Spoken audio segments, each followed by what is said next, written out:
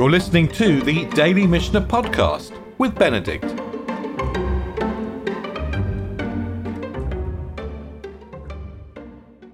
So we've always said quite a few times that the tractate of Yevamot is much more than just about levirate marriage. It's much more than about kind of what it says on the sticker on the tin. It's really defining marriage in general.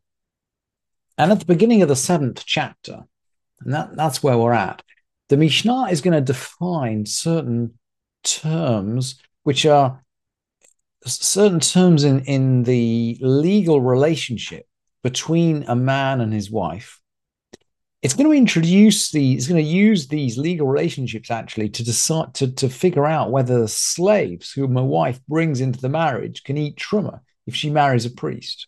So ostensibly, we're into relationships, but we're into the classic case of a widow married to a high priest. So a widow's married to a priest. She, in theory, a woman married to a priest can eat truma, but a widow married to a high priest, well, that's a forbidden relationship, and so she can't. So the Mishnah brings in these property questions along the question of whether the slaves can eat truma. But in order to understand this, the Mishnah explains these different property types, and I put them out on the source sheet in a kind of table just to make them absolutely clear. So there are two kinds of property, or the Gemara knows two classifications of property that a woman would bring into a marriage. One is called property of milog, nichsei milog. Milog means plucking, and the husband can actually pluck the income from this property. That's really why it's called property. It's called plucking. And the second type of property is called tzon barzel, iron sheep. Now, the tzon barzel, the iron sheep, are actually written out in the ketubah. And the husband has an obligation to pay them back to the wife if they divorce, or for that matter, if the husband dies, the wife has the right to them. And they're called iron sheep because it's a little bit like a contract which an owner of sheep would make with a shepherd. And the Bartanura explains this. I put the Bartanura on the source sheet, but we won't go through it in detail. But the Bartanura explains that when you hand your sheep over to a shepherd, you value it. And the shepherd is liable for the value of that flock, even if they all die. Even if they all die, the shepherd has to give you back the value. And that is the case with the tzon barzel, the property that a woman brings into the marriage and is written into the ketubah. The husband has to restore that property if the marriage ends or on his death, regardless of whether it rises or falls in value. In other words, if there is a rise or a fall in value, it has nothing to do with the husband's obligation. And to that extent, by the way, the husband gets the economic benefit from that property because he only has to, it's iron sheep. He has to restore the initial value, the initial capital value. He doesn't have to restore gains and losses. Whereas the first type of property, nichsei milog, the husband, for both of these kinds of property, the husband actually has to pay the maintenance costs and he gets ongoing profits. So in other words, he has to feed the slaves or feed the animals, but he gets anything that they produce. But in the case of nichsei milog, the plucking property, the wife owns capital gains or losses. So in other words, the economic risks and benefits of owning the property sit with the wife. Whereas with the tzon barzel, the economic risks and benefits of owning the property sit with the husband. The wife is guaranteed the initial capital value at the end of the marriage, no more and no less. So the Mishnah is then going to jump in and say, Almana la kohen gadol, a widow's married to a high priest. So this is a forbidden relationship.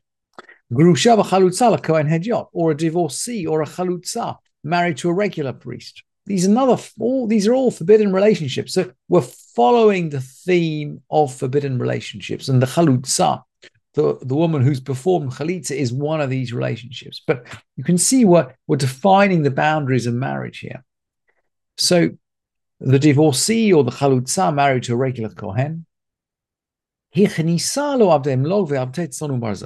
she brought into the marriage mlog slaves or tzon barzal slaves. In other words, property that she has the economic benefit from and that he has the economic benefit from. And this is a forbidden relationship.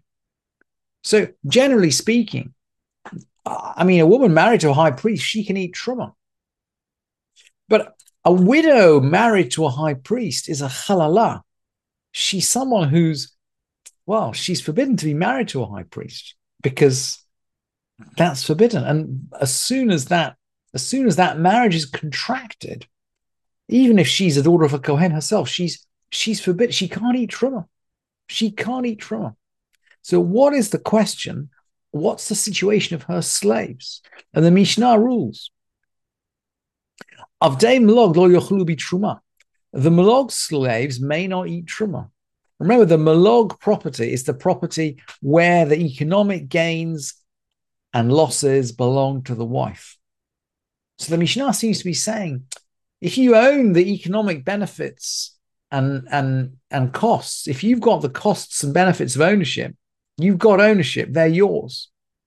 You can't eat truma and your slaves can't eat truma. But it continues, ve'avdei tzon barzel yochlu. But the tzon barzel slaves may eat.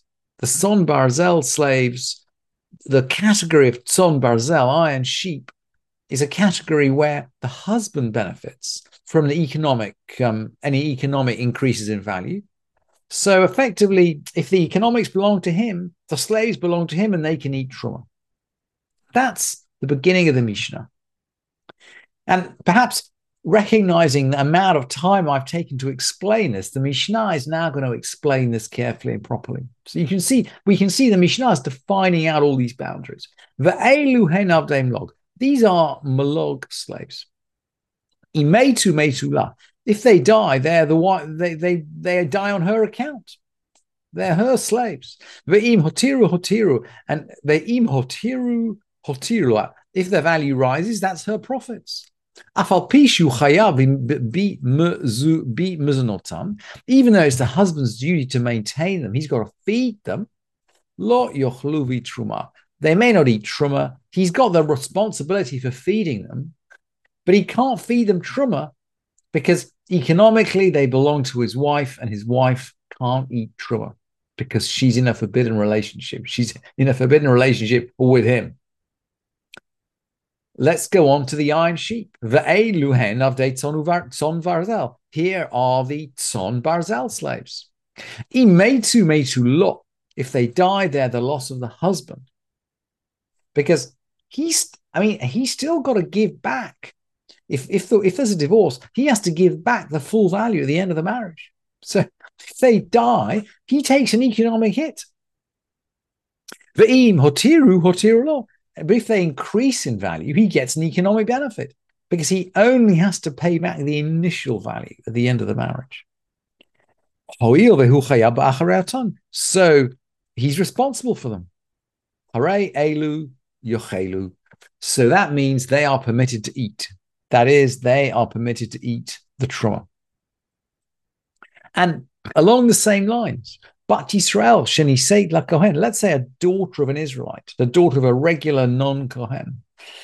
Sheniseit la kohen. A daughter of a regular Israelite married a kohen. She brings him in slaves. V'ichnisa lo bein avdei mlog uvein avdei tzon uvarzel hare elu yochelu. A regular Israelite married a priest. She brought him in slaves. So this is not a forbidden relationship. Absolutely not. Just a regular girl marries a priest. She can eat truma. Her slaves can eat truma, whether they're melog slaves or tzon barzel slaves. It doesn't make any difference. And the other way around. Uvat kohen sheniseit liYisrael. A daughter of a priest who married an Israelite. As soon as she marries, she can't eat truma anymore. A daughter of a priest can eat truma in his house, but not outside his house. So as soon as she marries, she leaves his house. She can't eat truma. So she married an Israelite. She brought him in slaves, whether they're mlog slaves or tzon barzel slaves.